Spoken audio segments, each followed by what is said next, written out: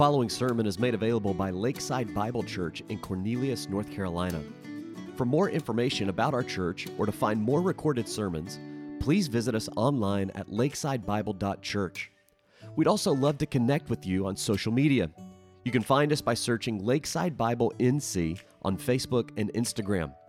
For specific questions about the Bible or our church, please email us at info@lakesidebible.church. Philippians chapter 3. Let's start reading at verse 17. That's where we pick up. Brethren, be followers together of me, and mark them which walk so, as ye have us for an example. For many walk, of whom I have told you often, and now tell you even weeping, that they are the enemies of the cross of Christ, whose end is destruction, whose God is their belly, and whose glory is in their shame, who mind earthly things. For our conversation, or citizenship is how we'll describe that here in a little bit, for our conversation is in heaven, from whence also we look for the Savior, the Lord Jesus Christ, who shall change our vile body, that it may be fashioned like unto his glorious body, according to the working whereby he is able even to subdue all things unto himself. Therefore, my brethren, dearly beloved and longed for, my joy and crown, so stand fast in the Lord, my dearly beloved. And that's the phrase that we use as the title of our thoughts today, and that is stand firm, stand fast. Building on his personal testimony throughout the chapter 3 of Philippians, Paul is now moving towards his conclusion of this section at least. We'll get into his conclusion of the whole letter in chapter 4, but now he's moving into the conclusion of this section that really kind of acts independently within the book. It's a general discussion of salvation and what true Christianity is, set against and contrasted with false Christianity. And as he moves into this conclusion, what he's dealing with is the Christian's perseverance. He's encouraging them now, after he's discussed the truth of salvation, that these believers in Philippi would continue in the faith, that they would persevere in this truth that they have acknowledged and have professed. And the scriptures warn of, and many of us have witnessed of, people that make a profession of faith in Christ, but at some point along the way in their life, they deny that faith and fall away from what they had once professed. And it's hard for us to imagine that. What goes on in a person's heart and mind that they would be confronted with the gospel of Christ and see, at least on the surface, the value that comes from a relationship with God through Jesus, and then at some point they completely abandon what at one time they professed to follow in faith. And this becomes a continual theme throughout the New Testament. As the writers of the New Testament books and these pastors and these apostles, they continually encourage these believers to persevere, continue in the faith, continue in what you have acknowledged, continue in your faith. And these believers in Philippi were facing both hardship and temptation. Their hardship was related to the continued persecution of the church by both the Jews and by Rome. And Paul was even writing to them, as you understand, toward the end of a 4-year imprisonment, he's writing this. And there would be great temptation to fall away in the midst of that kind of hardship. Paul knows that, and he's encouraging them to continue in the faith despite the persecution. Their temptation came at the hand of the false teachers that we've studied in this book, that were trying to draw them away from the faith. And there's really two statements in the verses that we just read that I think points toward the fact that Paul is actually dealing with perseverance as he addresses these people as true believers. The first one's in verse 17. Look at the very first word. He refers to them once again as brethren. And we've talked about before, this word for brethren in the New Testament is a reference to true believers. So Paul writes to them assuming that they are the good seed, assuming that they are true believers that have truly followed Christ, and he's encouraging them to persevere in that faith rather than writing to them as if they are not true believers and trying to encourage them evangelistically in that sort. So we see now how his mind is really shifting. It's not that he's trying to call them to salvation, he's calling them to persevere. Brethren, he believes these people to be true Christians, and he's encouraging them to persevere in that. And then look at verse 1 in chapter 4. He says, therefore, because of all of these things that I have just written to you in chapter 3, but especially because of these last few verses, therefore, he says, stand fast in the Lord. Stand firm. Don't waver.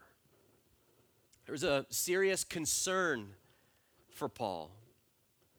He wasn't writing to them as a leader that was concerned about losing his following. He was writing these things out of a deep love that he had for these Christians. Look at the endearing terms that he writes in verse 1 of chapter 4. Look at all of this. 6 different times he expresses his love. Therefore, my brethren, dearly beloved, longed for, my joy, my crown, and then again, my dearly beloved. There's a deep love and concern for these people. There's a deep concern for their soul. And so he writes to them in this love, and he speaks this truth in love, as Ephesians 4 tells us that we're supposed to do, but he speaks truth to them in these verses. He doesn't mince his words, and he doesn't sugarcoat anything, but we see that all of this is coming actually from the depths of his love for these people. And it's indicative of a true servant of God to have that kind of heart. Paul essentially in these verses becomes the typical effective influencer as he coaches them to continue in the grace of God. In fact, coach probably would be the most appropriate title to give him in these passages. They describe as he instructs and warns and encourages them, just like any leader that wants to see the best for his or her followers. Think about the teachers and the coaches and the Christians and pastors that you've had in your life that did this for you, that they led you in this way. They instructed you, they told you what you needed to do and whatever it was you were pursuing. They warned you about the things that would derail your progress, and then they would encourage you. They cheer you on, right? That's essentially what Paul becomes in these verses. He instructs them first, this is what you need to do. Then he warns them about the potential things that would take away from that. And then he spends those last couple of verses in chapter 3 encouraging them, which is the awesome part of this passage that we study today. In these verses, Paul reduces the likelihood of our perseverance to 2 things. He says that we're to follow the right people and we are to focus on our heavenly citizenship. That if we are to persevere, it will be because we've followed the right people and we have focus, set our minds on heaven. Let's first look at the instruction to follow the right people. Look with me at verse 17. He says, brethren, be followers together of me. The word translated as followers here, it means to imitate or to be an imitator of others. And there is a sense in which imitation can be merely external and really of no benefit to us in our Christian faith. But what Paul is calling them to in this passage, and by extension calling us to in this passage, is emulation. Now, what I mean by that is to say that imitation could be simple mimicry. We could find a Christian or we could find somebody that we're impressed by in some way, and we could pattern our methodology and we could pattern our actions purely externally after this person. But that's not exactly what Paul's calling these people to do. He's calling them to emulate him, which means to match or even surpass someone by means of imitation. So what he really wants for them to do is take what he just wrote about his passion in following Christ. And it wasn't that he was concerned about them behaving like he behaved, but that they would believe like he believes. And so he's saying, be followers of me, church. Be followers of me as I pursue Christ as the singular, lifelong focus of my life. Follow me in doing that. He wasn't trying to build his following further. There wasn't an egotistical means of writing these verses. It was directly related to the previous verses. In fact, look with me at verse 13 and 14. He said, "Brethren, I count not myself to have apprehended. I'm not perfect, but this is the one thing that I do. Forgetting those things which are behind me," that is, all of those accolades that he had listed earlier in the passage, forgetting all the things that I once thought as valuable and necessary in my life, and pressing forward, reaching forth unto those things which are before. And he says, "I press toward the mark for the prize of the high calling of God in Christ Jesus." Now, at first glance, it may seem that Paul is being a bit egotistical. Well, that's not at all what he's being. He already mentioned in chapter 1, if you remember back in his writings from prison, he mentioned that he didn't care that people followed other preachers so long as those preachers were directing them to Christ. He was only concerned that the Philippians emulate him insofar as he emulated Christ. And he set the premier example for this. Think about the Philippians as they would go through this persecution and hardship. When they would have the Romans that in Philippi that would try to devastate their beliefs, or when they would have the Judaizers that were plaguing the church at this point to come in and try to devastate, when they would be threatened with physical harm because of their faith, who would they then look to as an example? How about the man that spent the last 4 years in a prison chained to a Roman guard, but all throughout that stayed faithful to the Lord? It's not that he's building a following. He's saying, look, when you go through hardship, follow me as I have followed Christ. When things get difficult, don't give up. Don't abandon the faith. Follow me. Follow the example I have set for you. What about when the false teachers really began to bear down, and with their eloquence of speech, they tried to use their words to deceive us and to trick us and to turn us away? And he says, do what I have done. Stay passionately faithful to the gospel, the simplicity and effectiveness of the gospel of Jesus Christ that you have come to believe and that you have seen God use in your life. He says, follow me. And we come to a passage like that and we immediately have to ask ourselves, who are we following? Are we emulating people that emulate Christ? And then we immediately have to ask ourselves the question after that, is my life worth following? Could I look at my kids and say, Ashlyn, Harper, follow me. Follow me as I follow Christ. In the way that I pursue Christ with my life, that's the way you need to do it. I wonder how we could answer that question. It's a convicting thought, isn't it? What if everybody in our church decided this week that you were going to be the example that they followed in the way that they lived out their faith, in the way that they dealt with hardship, in the way that they dealt with temptation, in the way that they dealt with false teaching, in the way that they studied their Bibles, in the way that they prayed? Would you feel comfortable enough to be like Paul and say, follow me? Not because you want a following of your own, but because you know your eyes are set first on Christ. And anybody that comes and follows you as an example is actually going to wind up following Christ as their example. That's what Paul's saying. Look at this next phrase. He says, mark them which walk so as you have us for an example. Now, this is a further proof, I think, that Paul wasn't trying to preserve his own personal following. Mark here is the same word used in verse 14 that we read just a moment ago. Paul said, I'm pressing toward the mark. It means to set one's gaze. And as we understand Paul's testimony there, he was saying, I have set my gaze in this race of the Christian life. I have set my gaze on Christ. I've set my gaze firmly fixed on him. I'll turn neither to the right hand nor to the left. I will pursue Christ as the singular, passionate focus of my life. And then he turns and he uses the same exact word for the way that we're to view others and follow others by example. He says, set your gaze on other believers that are passionately setting their gaze on Jesus Christ. Same word. Mark them. Mark them. Take notice of the people in your life that are truly following Christ. Ultimately, our gaze is to be set on Christ. But here we're told that a means of getting focused on Christ is actually by setting our gaze on others who are passionately pursuing the Lord. And the truth is, godly examples are a gift from God. And we need to seek them out. And we need to follow them and set our gaze upon them. Well, who exactly is it that we're supposed to mark? How can we find such people to emulate in following Christ? And the clear direction here is found in the word walk. Look with me again at 17. Brethren, be followers together of me, and mark them which walk. This refers to outward behavior that reflects an inward belief. In fact, lifestyle reflects the authenticity of professed belief.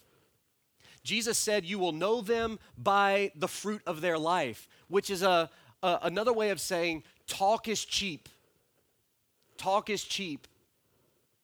It doesn't matter what a person says if their example in their life does not follow what it is that they profess. Identifying godly examples is not just a matter of how they talk, but how they live. In chapter 1 and verse 28, if you'll look back at it just real quickly, I said I wasn't going to review, and this is why, because it all gets sprinkled in anyways. Remember what Paul said in verse 28 of chapter 1? In nothing be terrified by your adversaries. Now, their adversaries were severe. Their adversaries meant potential death and torment for the faith.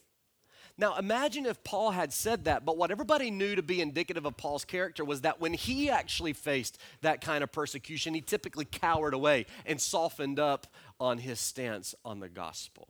You ever known anybody like that?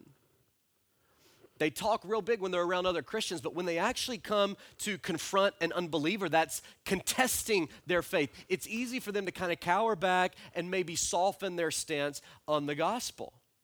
And Paul's saying, no, that's not what we're following. We're following people whose walk matches their talk. Their behavior is actually a reflection of what they're saying, of the inward faith. And so essentially he's not saying, again, mark them because of what they say. Mark them because they live out the truth of the gospel. And so when Paul said that the Philippians had us for an example, in verse 17, we think that this certainly would have included Timothy and Epaphroditus, which we met in chapter 2, which tells us something specific about who we can follow. Paul was an apostle that they were to emulate. Timothy was a pastoral figure that they were to emulate. But do you remember who Epaphroditus was? Epaphroditus is just a church member. He was their messenger to send Paul this gift, to send Paul these words of encouragement, to check up on Paul. Epaphroditus, as far as we can tell, maybe he was an elder in the church, but as far as we can tell, there's no other description of him. Guess who he is? He's just a Christian. He's just a faithful believer. So how do we find people to follow? We don't just look at leadership or people that have a title or people that have a position. We find people who walk the talk, who not only proclaim the gospel, but they live the gospel. And then we're immediately encouraged by the fact that we don't have to be in a position to be one of those people. Just because you're not in a position of authority or have a title that indicates leadership doesn't mean you can't be a spiritual leader. Seek out people to emulate and then commit to be a person worth emulating. As Kent Hughes says in relation to this, the apostle is calling the Philippians to join together in imitating both himself and the collective pattern of his fellow soldiers, including the men and women in the Philippian church who walked according to the example of those who indeed pursued Christ. And so Paul gives this instruction: follow the right people. But then comes the warning. Look at verse 18. For many walk who are actually the enemies of the cross of Christ. As often is the case, Paul's instruction is set within the context of a warning. It's necessary for us to set our gaze on those who are passionately pursuing Christ, because our paths will inevitably cross those who are actually enemies of Christ and the gospel. Sometimes those enemies are obvious. They come in the form of atheism and agnosticism and other forms of religion. Sometimes they're not so obvious. They come with the label of Christianity. And they claim that Jesus is the one that they follow. The warning that Paul gives here indicates that our vigilance is absolutely necessary. It implies that this is a constant danger for us. Why? Look at the verse. For many walk. Many people walk. This isn't something that's going to come up once or twice in the course of your Christian life. This is something you might deal with every single day. people who take on the name of Christ, people who take on the label of Christianity, but they're far from friends and followers of Christ. They're actually enemies of the cross. And as we have come to understand in recent days, many of you that have watched that documentary that I recommended to you a couple of weeks ago, American Gospel, shows this clearly. How easy it is to be deceived by those who take on the name of Christ, who are actually enemies of the cross. So be vigilant, Paul says. Set your gaze on those who are truly following Christ so that it's not easy for you to be turned away to those people that are not following Christ, that are actually enemies of the cross. What makes someone an enemy of the cross? Any belief that takes away from the sufficiency of Christ in salvation is an enemy of the cross. Any belief that minimizes the significance of sin is an enemy of the cross. Any lifestyle that does not reflect the truth of the gospel is an enemy of the cross. And I believe here Paul's warning these Philippians again about the Judaizers. Remember, it's not that they denied Christ completely.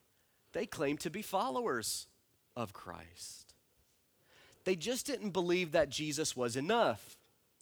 They thought that it took morality and adherence to the law in order to truly be saved. Jesus is a part of that for them, but he's not all of that for them. Well, look at this next phrase that Paul says in verse 18. He says, many walk, of whom I have told you often. This is a continual warning in the scriptures. And then he says this, and I now tell you even weeping. He's stirred emotionally in this moment. Why? Because he loves these people. He's concerned that they continue in the faith. Think about who he may be referencing here. He says, I've told you often, perhaps the Judaizers that were plaguing the church, perhaps the false teachers that were leading them away were actually people that at one time were professing Christians in the Philippian church. And then to magnify that warning, he says in the very next verse, whose end is what? Destruction. Contributing to the seriousness of the warning is the shocking proclamation of the eventual demise of those who deny and abandon the gospel. Rather than eternal life, the path of these enemies of the cross actually leads to eternal destruction. And anyone that will follow their path will face that same devastating end. This phrase is so important because it speaks to the reality of eternal hell. And it reminds us that there's no such thing as close enough when it comes to salvation. Jesus can't be a part of your belief. He must be your belief. True salvation only comes to those who will forsake all and follow Christ as Lord. There's no goodness in us. There's no religious work so effective that we could ever earn salvation. It only comes to those who will abandon every work of morality and religion and trust in the death and resurrection of Christ alone for their salvation. As C.H. Spurgeon said, if Christ be anything, he must be everything. If there is anything of value in Christ, if he is who he said he was, he must be everything to us in salvation. He cannot be just a part of it. He cannot be just a form of obtaining salvation. He must be our salvation. And our culture of tolerance would say that these people are perfectly fine because they have Jesus as a part of the equation. But the Bible says unequivocally that their end is destruction. It's destruction. And that reminds us that we need to be careful not to affirm an individual's salvation when the scriptures clearly deny it. Again, Paul's saying this with love, but he's saying it with boldness too. Perhaps the shock that came to these Philippian believers as the letter was read to them, as they pictured the people who had now mingled the truth of Christ with the false way of the Judaizers, and they're thinking, really? The destruction? I thought that maybe they'd be okay because they said they're followers of Christ. But they weren't true followers of Christ. And Paul says their end is destruction, and if you're deceived by them, your end will be destruction as well. It wouldn't lead to a lesser Christian experience. It would lead ultimately to a denial of the faith and the true gospel. Well, how do we identify who these are? Paul helps us here, and quickly we'll just contrast and compare the walk of an enemy of the cross with the walk of a follower of Christ. Look again at verse 19. The first thing he says is indicative of the enemy of the cross is that their God is their belly. In other words, they are consumed with their own satisfaction and pleasure. When it really comes down to it, what they're looking for, what they're even looking for in Christ and in the church is pleasure and satisfaction, fulfillment. Well, what does the follower of Christ do? Verse number 10, that I may know him and the power of his resurrection, and the fellowship of his sufferings, being made conformable unto his death. In other words, the follower of Christ comes and says, even if it means suffering, I will consume my life with pursuing Christ. The enemies of the cross are concerned with their own fulfillment. The followers of Christ will sacrifice every pleasure that they have in order to know him and to follow him and to conform their lives to him. The second thing Paul says, as is indicative of an enemy, is that they glory in their shame. They take pride in their goodness and self-righteousness. They're proud of their religious works. They're proud of the morality that they've developed. But what does the follower of Christ do? Look back at verse 3. That rejoice in Christ Jesus and have no confidence in the flesh. The true followers' only boast is in the cross of Christ. They recognize there's nothing good in them. They are Mephibosheth that comes to Christ and says, who am I as an unworthy dog to receive your kindness? Not a look at what I've done to earn what Christ is giving. Finally, Paul says they mind earthly things. Their focus is on the pleasure and concerns of this life. They're looking for their best life now. When the scripture says that this life is awful, anything that good comes to us now is of God's grace. Our best life isn't now. Our best life is to come, as he gets to here in just a few moments in these next verses as he begins to talk about heaven. But the people that are enemies of the cross may have Jesus as a part of their equation, but what they're really concerned with is earthly things. They're wrapped up in everything that's happening in this life when the true follower of Christ does what? Verse 7. What things were gained to me, I counted loss for Christ. They leave the cares and the concerns of this life behind in order to know and follow Christ. You see the difference in these two people? One is completely consumed with self, while the other is completely consumed with Christ Jesus. That's the difference between a follower of Christ and an enemy of the cross.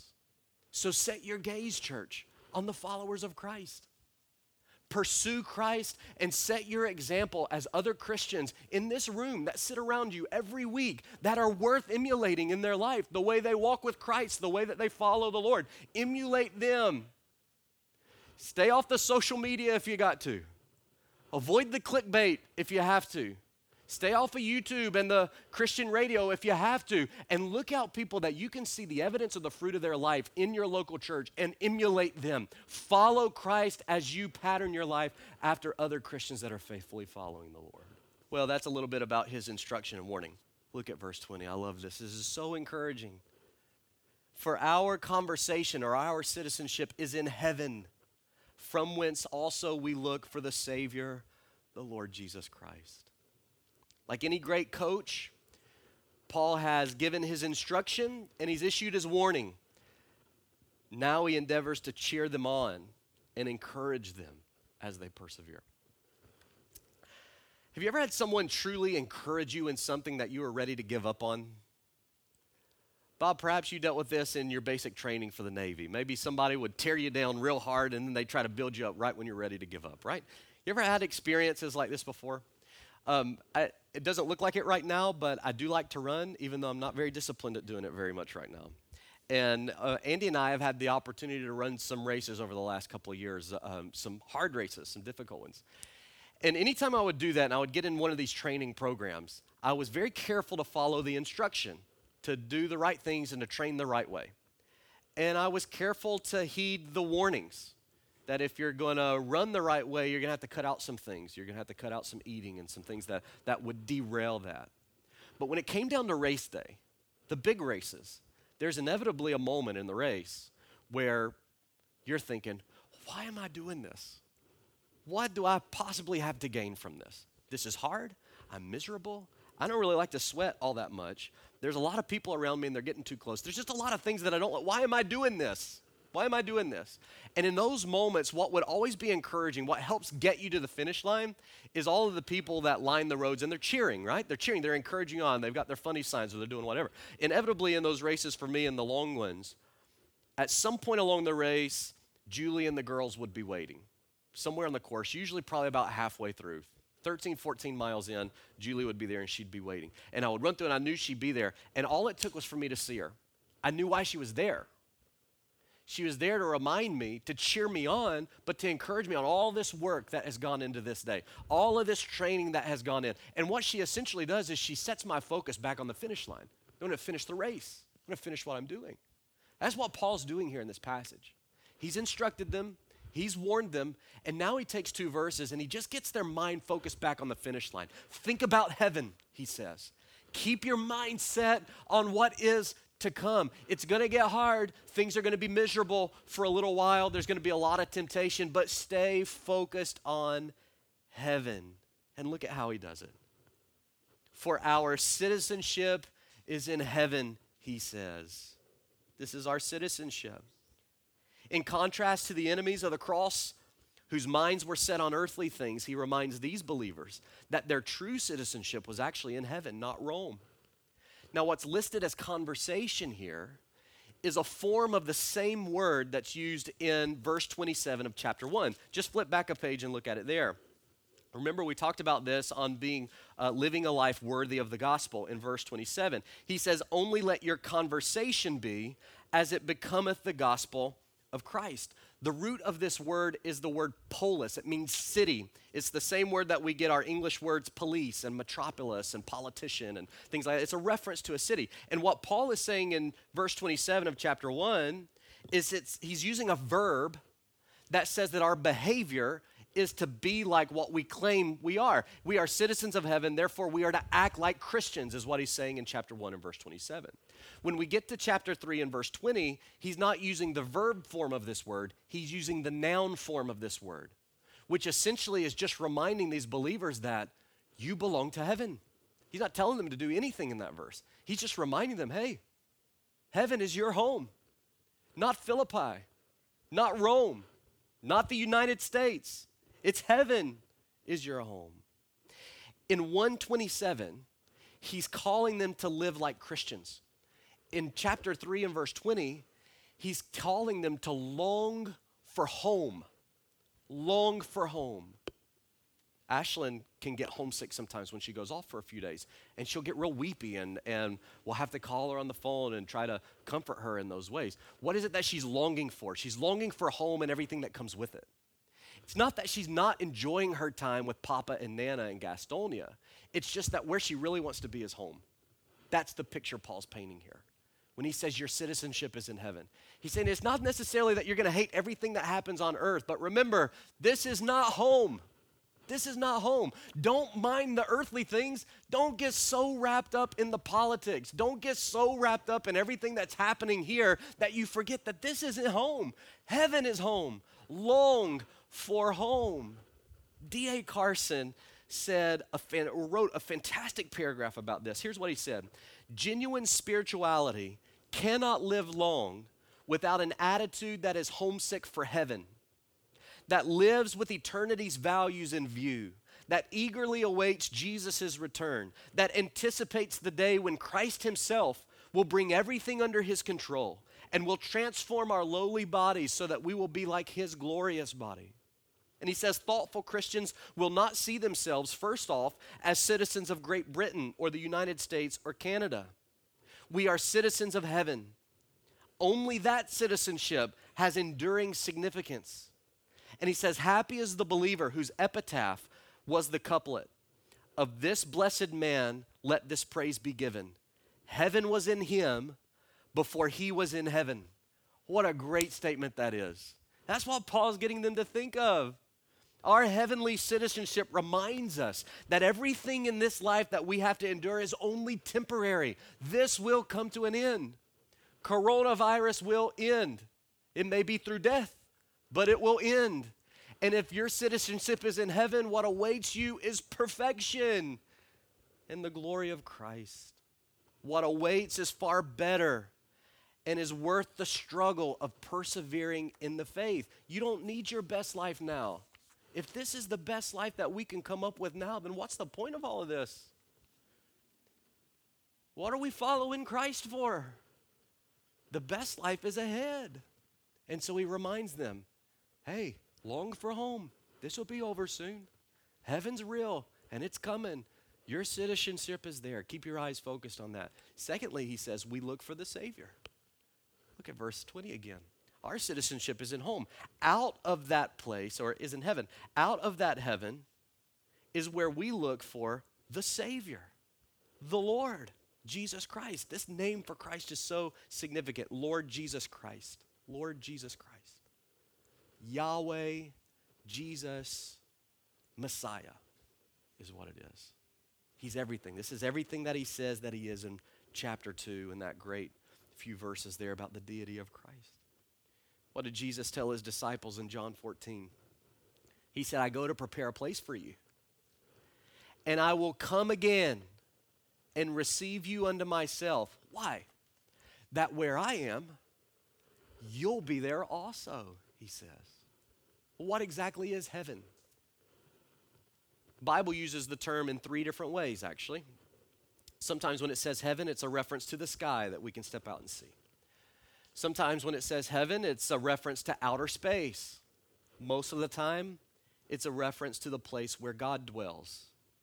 And Paul here is referring to that place where not only God dwells, but where the believer will find his ultimate and eternal dwelling as well.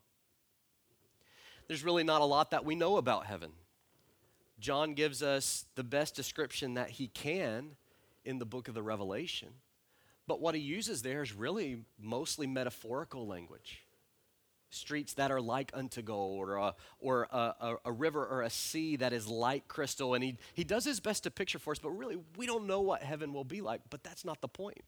Paul doesn't say our citizenship is in heaven from which we look for streets of gold. Or our citizenship is in heaven from which we look for mansions. Or our citizenship is in heaven from which we look for pearly gates. Or our citizenship is in heaven from which we look for yada, yada, yada. He says our citizenship is in heaven from where we look for Christ. What is heaven? Heaven is where Jesus is. There's one thing that we're absolutely certain about, that we will be with him there. We long for heaven not because of the fanciful descriptions of its beauty, but because we long for Jesus, our Lord and Savior. And this makes sense, right? If our singular pursuit in the Christian life is to know and conform to the person of Jesus Christ, then it's not to experience material blessing. So then the prize of heaven then also is not material blessing. The prize of heaven is Jesus. Look again at what Paul said in verse 14. He said, I press toward the mark for the prize.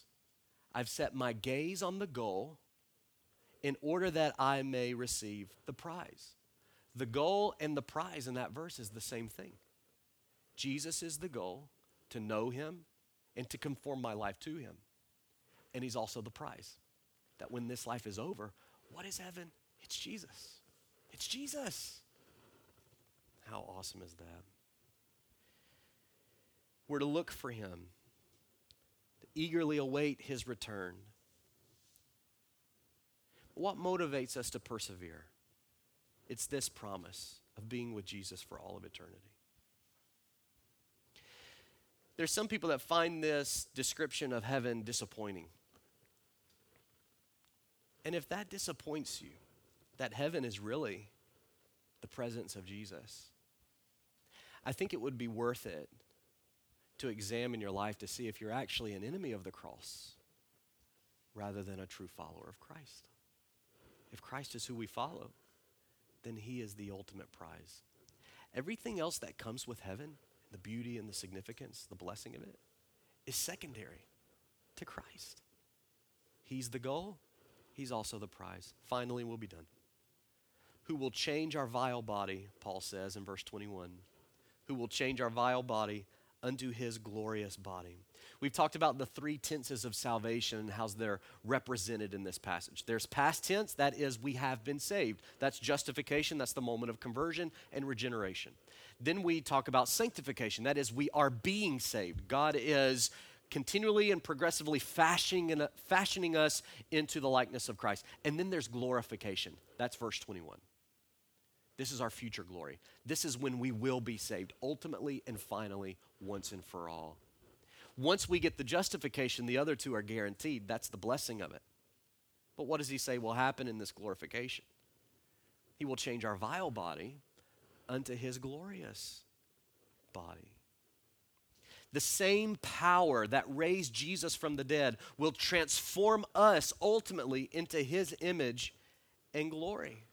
That's what he says in verse 21. According to the working, that is the power, whereby he is able even to subdue all things unto himself. Well, what is the ultimate fulfillment of that? He has subdued death even unto himself. So that Paul can reflect back on the earlier parts of the passage and he can say that I may know him in the power of his resurrection. Why? Because the power of his resurrection means that we will get new bodies. Because of that power, we will get to experience a complete transformation in eternity. The scriptures teach us that at death, our spirit goes to be with Christ in heaven, but our body is laid in the grave. Marty and Faye is going to a funeral today. They're going to see this. That body, if that person was a believer, their spirit is with Christ today. Their body's here, and their body's going to go into the grave. What happens when Jesus returns, the Bible says, is that those bodies are resurrected and then are transformed, that we are given a new body. What kind of one? Like in verse 21, that's fashioned like unto his glorious body. We get one that's fit for heaven, one that has no sin. Neither does it suffer the effects of sin. There's no sickness. There's no pain. There's no more death. It's a perfect body, meaning that it will be free from the possibility of sinfulness. What a glorious future that is. What a glorious future that is. What a motivation to continue in the faith. Heaven's our home. We get to be with Jesus. And when we're there, he's going to give us a body that is fit for heaven. There's a lot of passages we can turn to that we won't do that talks about this. I would like to point out 1 Corinthians 15, though. Here's what Paul says. He says, "This I say, brethren, that flesh and blood cannot inherit the kingdom of God. Neither does corruption inherit incorruption." And then he says, "Behold, I show you a mystery." This is hard to understand, but this is what will happen. "We shall not all sleep, but we shall all be changed in a moment, in the twinkling of an eye, at the last trump, for the trumpet shall sound, and the dead shall be raised incorruptible, and we shall be changed. For this corruptible must put on incorruption, and this mortal must put on immortality. So when this corruptible shall have put on incorruption, and this mortal shall have put on immortality, then shall be brought to pass the saying that is written, Death is swallowed up in victory.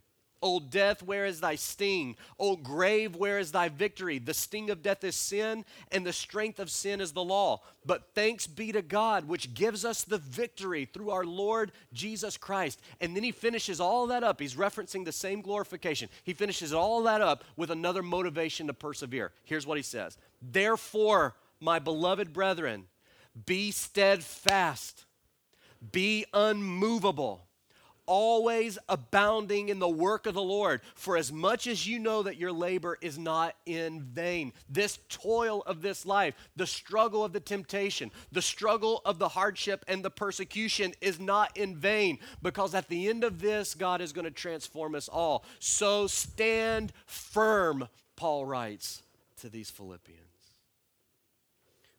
A few weeks ago, I came across this hymn. I think it was actually Ravi Zacharias just before he passed away.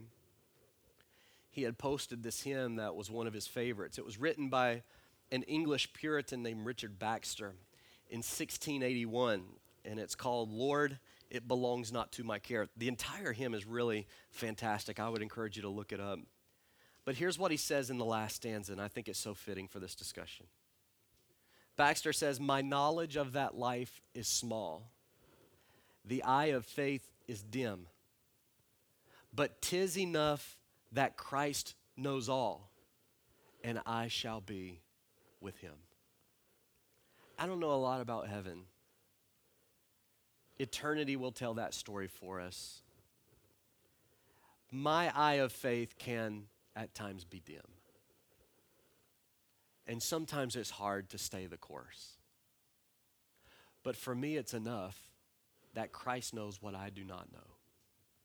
And all of these things are under the subjection of his power.